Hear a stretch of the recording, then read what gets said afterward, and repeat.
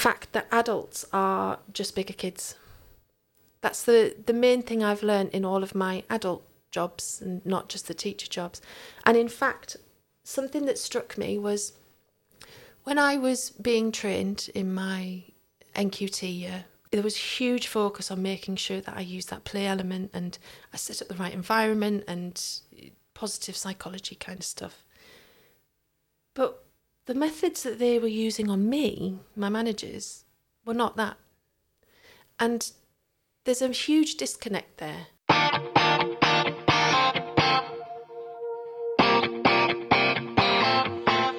Hello and welcome to UmiCast, a podcast about business and entrepreneurship that will help your business do more and go further. Today I'm joined by Kat Sykes, who is the founder of Game Changing Outcomes. So welcome to the podcast, Kat. Hello. How are you doing? I'm good, thank you. Yeah, brilliant. I'm very pleased to be here. Oh, it's great to have you. So thank you for coming along. We're going to get into a conversation today about who you are, what you do, how you got here as well. We're going to touch a little bit on play for adults. I'm really interested to hear more about that. And also a little bit about the project that you're doing with Durham University as well. So yes, let's get into it. So you did a post yesterday on LinkedIn about the real KPI. So I thought that might be quite a good place for us to start in terms of you introducing yourself and what you do. So do you want to tell us a little bit more about why you posted that and why you ended up being the Mary Poppins of business change as well? Okay, so KPIs are what I've had to do in the whole of my career. So I've had a very varied career. I've been a primary school teacher, specialising in kids with behavioural barriers to learning. I've been a construction project manager in London, which is basically bigger kids but with bigger contracts.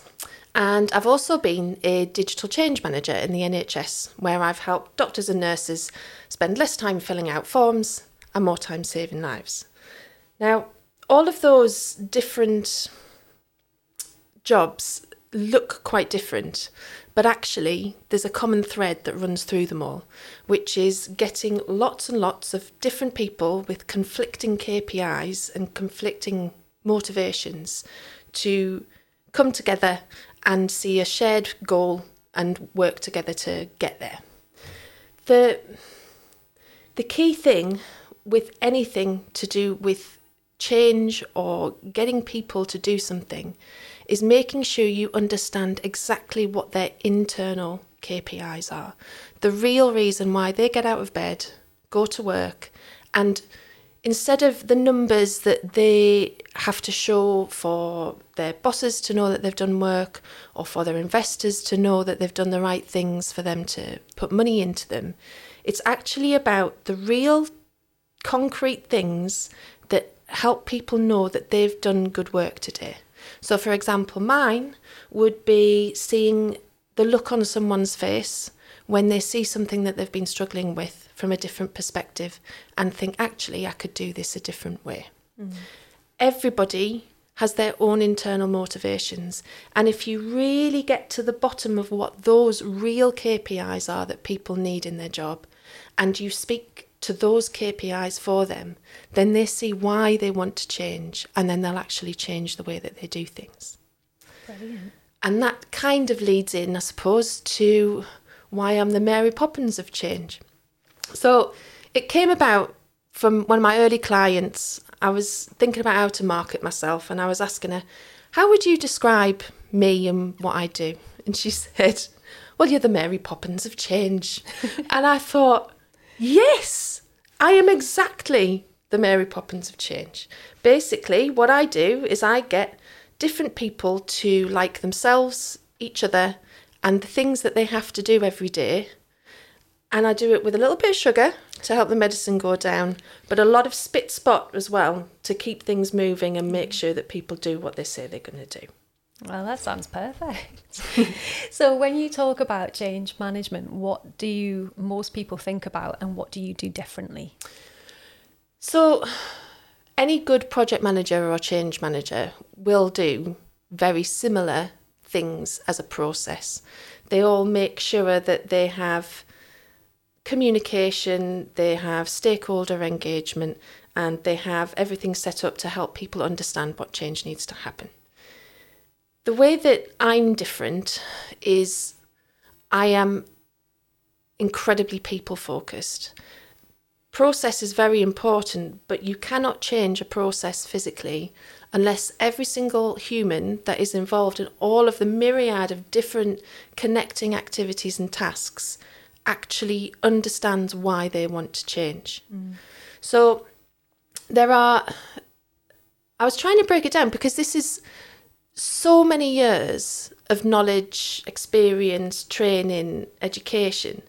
What is it that I do subconsciously in my head to know what to do so that I can break it down easily for other people? And there's a few different theories that I keep in my mind at all times and I refer to subconsciously. So the first one is about the fact that organisations are an iceberg. Above the waterline, you have everything that we say we do things around here. And then underneath the waterline is the way that people actually do things around here. Sometimes that's to do with personalities, but a lot of the time it's because the processes people are supposed to follow actually don't work because other people don't understand how they feed into them and how they feed out of them. So they have to make different changes to make sure that things actually work. So you have to get to the bottom of that. You've also got Maslow's hierarchy of needs, which is essentially that people need to have their basic needs met, such as financial stability. I know myself, I've had jobs where I haven't earned enough to pay the bills and I've had to get 2 more other jobs. That does affect things a lot. You've got to have, then after you've got that, you can look for connection, which is where you kind of get a bit of self-esteem really, and you get people understanding that you're working together towards a really good purpose. And then after that, you look for respect, esteem, autonomy and trust, and then you can actually self-actualize and you can be the best person that you can be, and you've got the space in your head to do that. Another one is Daniel Pink's theory of drive. He did this amazing study, and basically it demonstrated very, very clearly that you cannot externally motivate someone. They have to be internally motivated to do something if you want them to do it as well as they possibly can. But you can externally demotivate them. So the key thing that I look for is always, what is the barrier in someone's way to doing the best work that they can possibly do? And as long as you highlight those and then get rid of them, then you've got plain sailing really. Also, a key thing to remember is that any change is a mini death to every person involved. It's a process of grief, and it's called the anxiety curve, but really it's just the 5 stages of grief. So you've got feelings of shock, then denial, then anger, then bargaining and depression, to acceptance, and then problem solving. Now, different people will be further along that line than other people, and also different people will have varying degrees of severity of how they feel those things. But if you always know to look out for that, you can spot behaviour, and then you know where to meet people to be able to get them to come forward with you for everyone to all go up as one. And I think the last thing that I have in my head when I'm thinking about what to do about change is attachment theory. This was possibly the best thing I learned when I was training to be a teacher. And essentially it can be summed up as, there is no inappropriate behaviour, there is age-appropriate behaviour. So if I give you an example of this, when I first started networking for my business, I absolutely hated it. And I found I was having some really, really strong emotional reactions to it. And then when I thought about it, I realised that actually what it was doing was I was being triggered back to when I was 11, and I'd started a new school, had no friends, and I would walk round at lunchtime on my own and felt like no one cared, because no one did seem to care. And the attachment theory that everybody experiences consciously and subconsciously at work all of the humans working with you or for you will have specific situations that just take a knee-jerk reaction straight away to how they felt at a different point in their life. And they will act according to the age that they were then, rather than the age that they are now. Oh, that's really interesting. And so when you were 11 and you were at school and you were sort of wandering around, did you ever imagine you end up with the, title of Mary Poppins of business change? No. Well, I had depression as well. I realise now.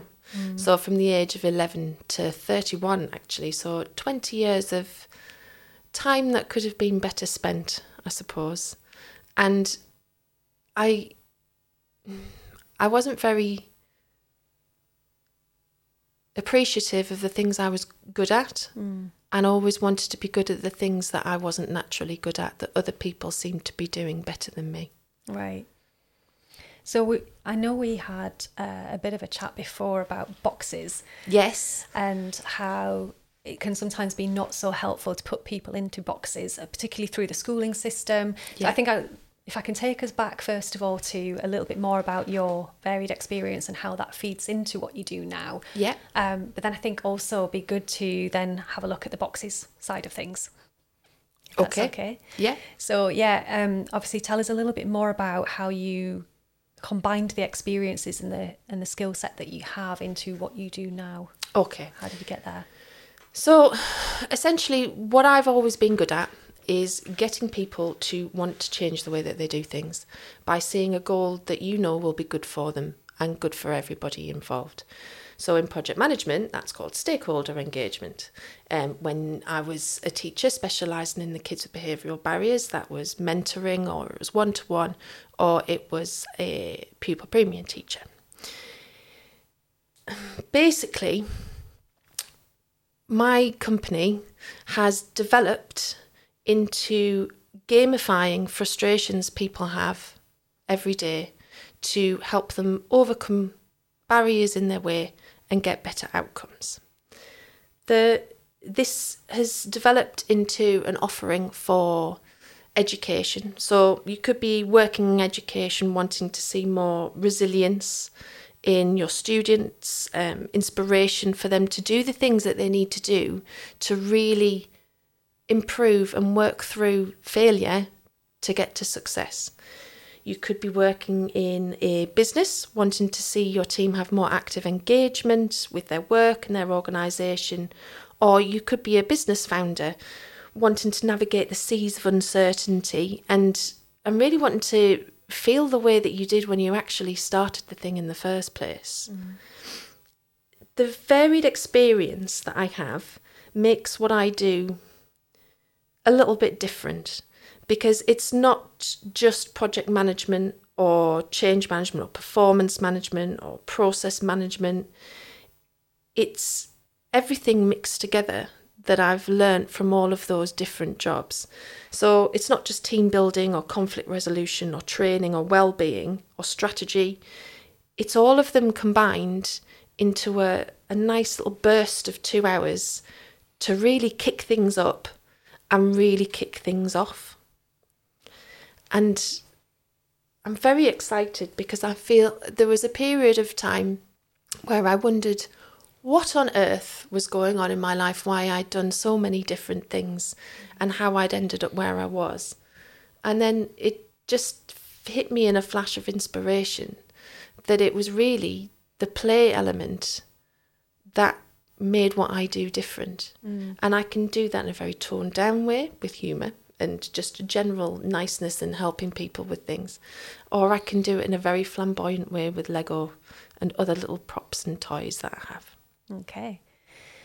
So let's go on to the Lego aspect then, because you've just piqued my interest. Tell us a little bit more about play for adults then and why that's important, how it helps businesses as well. So I try and steer away from the word play too much because decades and decades of socialisation with it all basically means that people see it as frivolous and pointless. In fact, even, I wrote this down, they even had, the the definition in the dictionary is that it's about kids doing an activity for enjoyment with no real purpose. Now, that is not what play is, what I've learned as a teacher. So we were trained very, very heavily, and there's so much ridiculous amounts of research into why play helps kids. Basically, if you think about it, every lesson, they go from not even knowing something exists, a concept that doesn't even exist in their head, to being competent in actually doing it by the end of it after an hour. And the best way to do that was to use play, because that's the way that people practice. If you think about, I play tennis. So I don't just go and play a match and then not do anything else. I go and I have coaching so that I can get muscle memory, so that I know that when I'm nervous in a match, I can rely on that to make some good shots. I go to club nights so that I can practice what different shots would be like in a different scenario. Again, so that when I'm in a stressful situation and stuff has to get done, I'm more prepared to be able to, because I've tried in a more free environment and safe environment, all of the things that I need to do to work in that high pressure environment. So I think the other things that I kind of want to talk about when I'm talking about play is the fact that adults are just bigger kids. That's the main thing I've learned in all of my adult jobs, and not just the teacher jobs. And in fact, something that struck me was when I was being trained in my NQT year, I was being heavily monitored to make sure I was delivering my lessons in the right way for the kids. There was huge focus on making sure that I used that play element and I set up the right environment and positive psychology kind of stuff. But the methods that they were using on me, my managers, were not that. And there's a huge disconnect there. And I thought, because I'm an adult, which I'm not, to be honest, why do I not deserve to have what we know works for kids? So that's basically what I'm aiming to do for people going forward. Brilliant. And so you said a bit about, just going to take you back a wee bit on the kind of barriers that come up to change, and if we don't see play as being something that's possible for us as adults, is that one of the barriers, and how does that affect things when you're working with people? So I'm going to use a study as a way to demonstrate my point on this, and how play gets lost and how play can actually help. So about just over 50 years ago, NASA wanted to find the best people to solve their trickiest problems. They went to a guy called George Land, and he started off a survey and a study. He studied 1,600 people, and the same people in a longitudinal study at the age of 5, 10 and 15. Now, he tested them on divergent thinking instead of convergent thinking. And I'll go into that a little bit more later on. But basically, divergent thinking is the creative element of coming up with different ideas. How could things be solved in a different way? At the age of 5, before kids go to primary school, basically, 98% of those kids could be considered a creative thinking genius. Okay. By the age of 10, only 30% could. By the age of 15, only 12% of those same kids could. So he carried out another study, which had an average age of 31, and there was over 1 million people tested. He found that by the age of 31, 2% of people could be considered a creative thinking genius. Wow. Okay.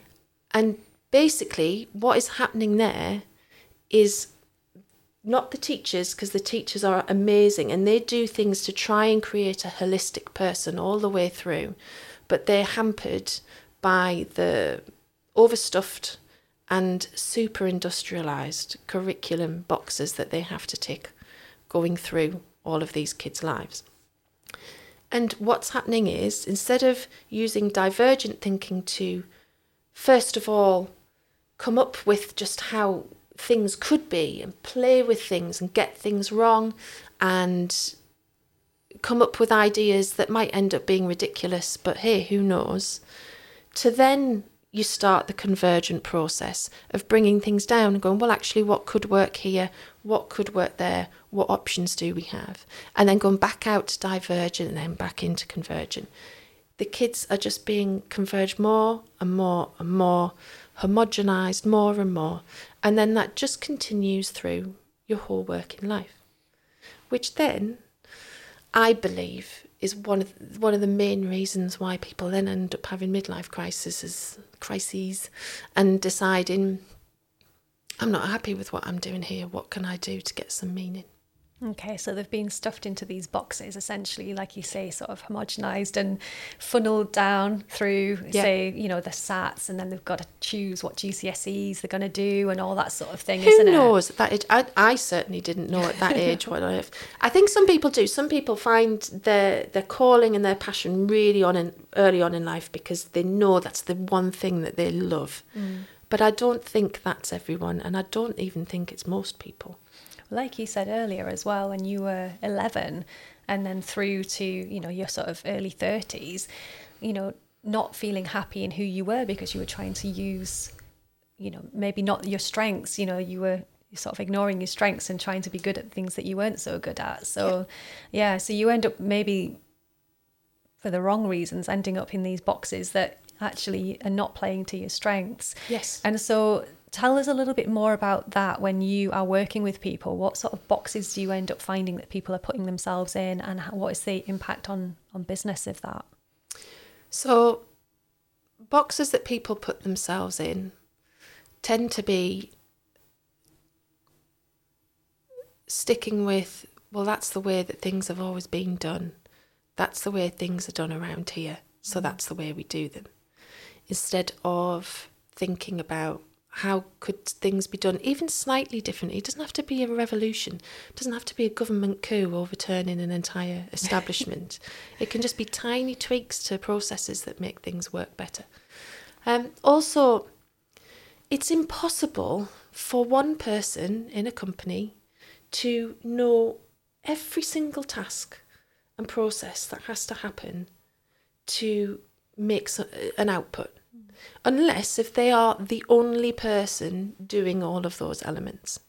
So what happens is people get siloed, and they silo themselves as well because they only really have the mental capacity or the hours or whatever to be able to just focus on what they do. When people actually sit down with other people who feed in to what they do and feed out from what they do, they realise why they're doing some of the tasks that they do every day. And they also realise how they impact negatively or positively how well someone else's work goes. And there's always really simple ways that they can tweak the way that they do things to make someone else's job easier, which is then only going to make the flow better, only make people happier, only make people more productive and create more output. And that's the real box I think that people end up getting put in, is you do this and you don't know, and you make assumptions about what other people actually need from you, and generally they tend to be the wrong ones. And so how does it work in one of your sessions? And you mentioned it's a couple of hours and you'll take a company through a process. Can you explain a bit more about that process that you go through? Okay, so I was thinking, what could people do without me? So it's great to buy my services and bring me in and get everything kick-started in 2 hours. But actually, they might want to know how something works themselves and how could they do it without me. So the first thing that you need to do is you need to identify every sub-process that feeds in and out of the process that you want to change. And the only real way to do that is to speak to someone who represents every single side of the process and see what happens to what. And then you go in a little bit more detail and you keep on going in. Then you ask each person separately what frustrates them. You'll get a much better answer from them if you just ask them on their own. What things really annoy them or make their day harder absolutely needlessly in their eyes to be able to get the things done that they want to do. And then you know what all of those things are, and then you speak to everyone together to bring all of those points out in a safe way and in a way that has an ease of communication and without finger pointing, to basically agree, well, actually, that could be really easily remedied. And then what you need to do is you need to actually come up with a plan with actions. Like I said, the tagline to my company is play with purpose. You can't just have the play element, let's all have a discussion about how we can make things better.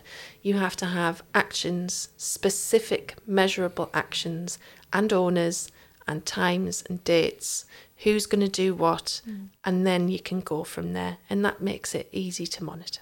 And put the spit and polish on then. Yes. Brilliant. Okay, so what else did I want to ask you about? Let's think. It was, I think about resources as well. If there's anything that, if you wanted to get started with that process, what would you do as a starting point? Is there any resources that you can recommend for somebody? So I believe that in the blurb of this podcast, there'll be some links there to some free downloads that I've made for my website, which will give you information on why people act the way they do. So looking at those theories that I look at every day. Also, if you are wanting to do a digital transformation, a very long checklist of every single thing that you should possibly think of before you're doing your business case, so that you know you've got every base covered. And then also another download on change management. Think about what things need to be in place for effective change to actually happen and to actually stay. And then if you look at those, you'll be able to see, oh, actually, I'd like to know a little bit more about this, or I'd like to know a little bit more about that. Yeah. There's also as well some resources that I'm going to give you, which are links to YouTube videos for people who really have helped me bring down to one particular theories of how to inspire people to change, how to get people to really want to move forward with everyone having the same goal, rather than people just following because they have to get paid. Okay. And so when you think about your journey as an entrepreneur, and just to take you back again to what you sort of said about being, having depression from 11 to 31, were you already an entrepreneur at that point? No. So you were in workplace at that point? Yeah, so that was 9 years ago. I set up my business 3 years ago. So it took quite a while for me to start realising how life could feel, I suppose. And then I got to a point where I felt guilty when I left the teaching profession, because I'd spent a year helping these year 5 and 6 kids even get to the level where they could even sit their SATs, let alone be confident enough to sit them and do well in them. And I'd done some amazing work with them to get them really ready to give this a go and show people what they were made of. And I remember standing in the exam and watching their souls leave through their eyes in front of me as they looked at their paper. And the wording of the questions was intentionally to try and catch them out. They're 11. Why are we trying to catch them out instead of giving them a platform to really show what they do know, instead of trying to highlight what they don't know, before we then send them off to a new school and then get even more and more converged and specialised and homogenised before they go into work. And I had to leave the room because I had to start crying, and I just thought, I can't do this anymore. I can't deal with the curriculum measuring boxes that are literally only in place to be able to give basic stats at some political spin speech at some innocuous conference. So now I've set up my business to reignite my mission, to come back in a different capacity, to impact the curriculum in a way which helps kids not have to chop off all the bits that make them good and them, and to actually help them flourish with what they're good at rather than what they're supposed to be good at. And then help adults who have been through this conveyor belt already and been through the system at work feel like they can actually be themselves again and reignite and reawaken that 5-year-old creative genius and get some really cool stuff done. Yeah. And so that 5-year-old creative genius now is getting to play. Yes. Brilliant. Which is nice. Yeah. And so you have, you've been getting involved recently, haven't you, with Durham University on some research? Yes. And again, it was kind of, I think that was where I was sort of taking this in terms of when you were thinking about what you were unhappy with and then your journey into entrepreneurship. How did things with your mental health pan out with that? Right. So, because I've had a long period of time with depression to varying degrees, I'm pretty good at spotting it now. So I do have a lot of resources now that other people who haven't experienced it before won't have, which is actually a blessing in disguise now. But it still affects me every day as an entrepreneur. So I've got written down some things because I'm talking about this study and it's not just me involved, it's other people. I have to make sure I say things exactly right, otherwise I end up getting corrected and I get told off. Right. But the title of the paper that has been produced, the title of the research is The Deterioration of Self-Worth in Entrepreneurship.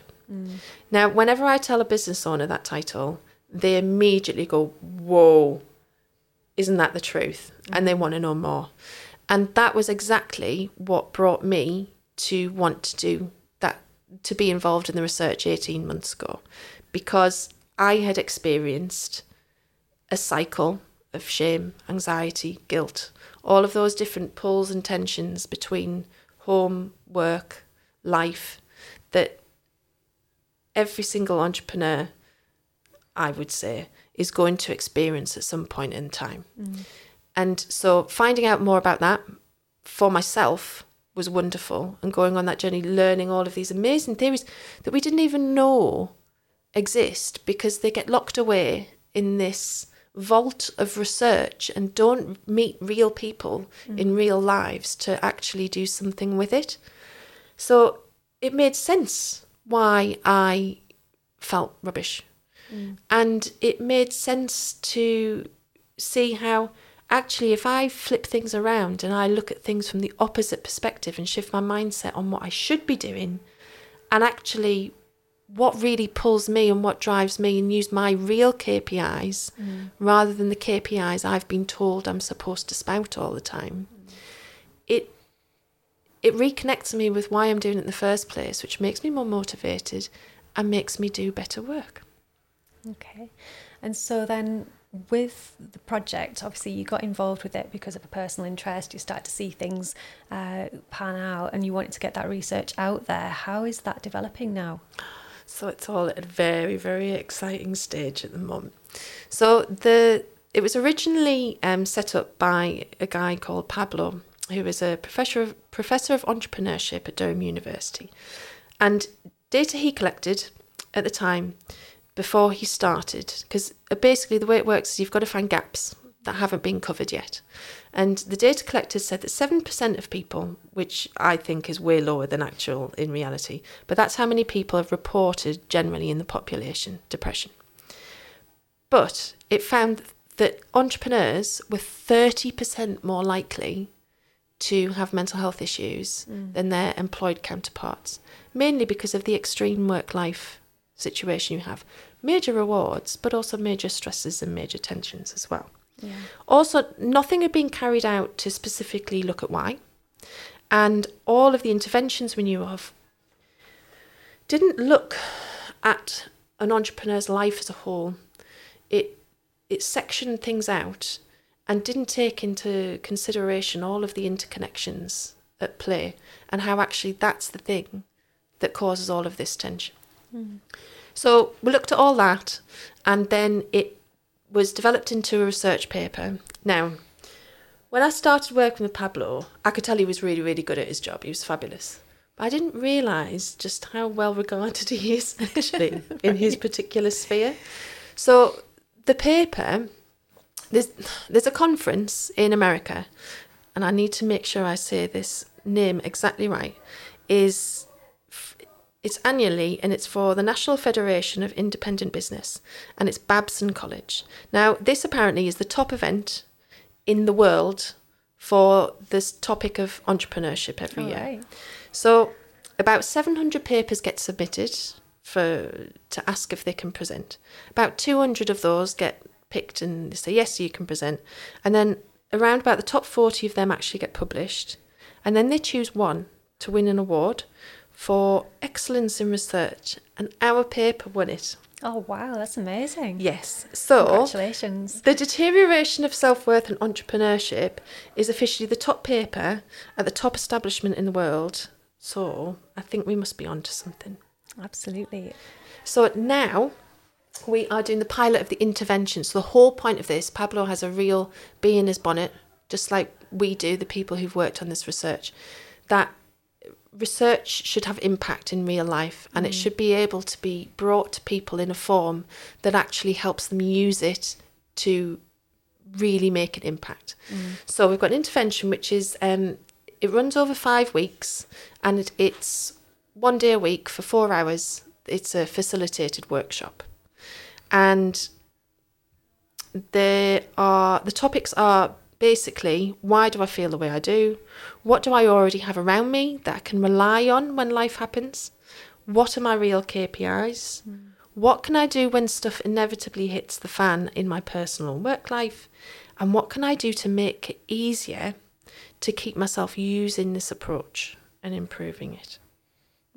That's an interesting one, isn't it, that latter one? Because quite often we know what we should be doing, we're just not doing it. Yes, which is why this relates so well to what I do with my own business, because it's all about the why. Yeah. And if you think about Simon Sinek and his golden circle, the thing with being an entrepreneur is you need to not just inspire others with your leadership. You need to inspire yourself first. You need to ensure that you are leading yourself with inspiration to do the things that you originally started this thing up to do. And then all of those other things that you have to do that you actually didn't really sign up for but need to happen to make things work are things that you switch in your head to understand why that's helping you achieve what you originally started to do. Yeah, I find that an interesting point, because actually as a business owner, you might be a coach, or you might be a candlestick maker or whatever, you're not necessarily going to be really good at accounts and filing companies' house records and, sorting out HR issues and things like that. Do you find that people get bogged down quite a lot with those things, and then that affects their self-esteem? Is that kind of what you're seeing happened in that paper? Absolutely. And I tell you, the first thing that was interesting about the research was we interviewed some people, and the first thing that they said, which we all thought as well, was no one actually saw themselves as an entrepreneur. That word is reserved for Richard Branson Elon Musk, those kind of people who want to complete global domination. And over 95% of businesses in the UK are actually one-man bands. Right. So it's such a small percentage of entrepreneurs are the Richard Bransons of the world. What they actually set up their business to do was not to be a millionaire, but to have a work-life balance that matches the way that they want to live.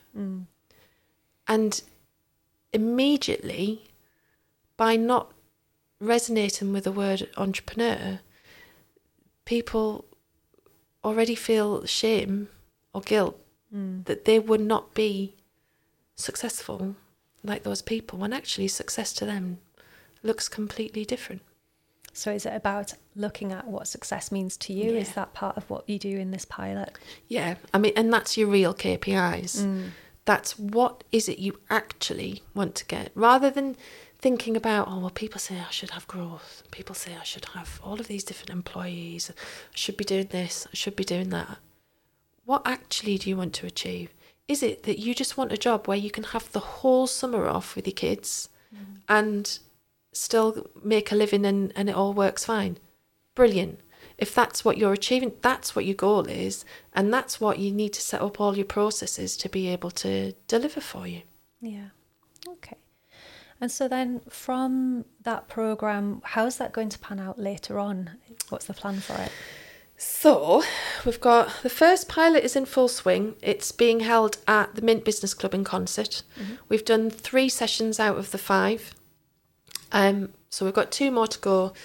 After that's finished, there'll be quite a bit of tweaking, making sure that we've got all of the resources and the timings and everything the way that it needs to be to really support people properly.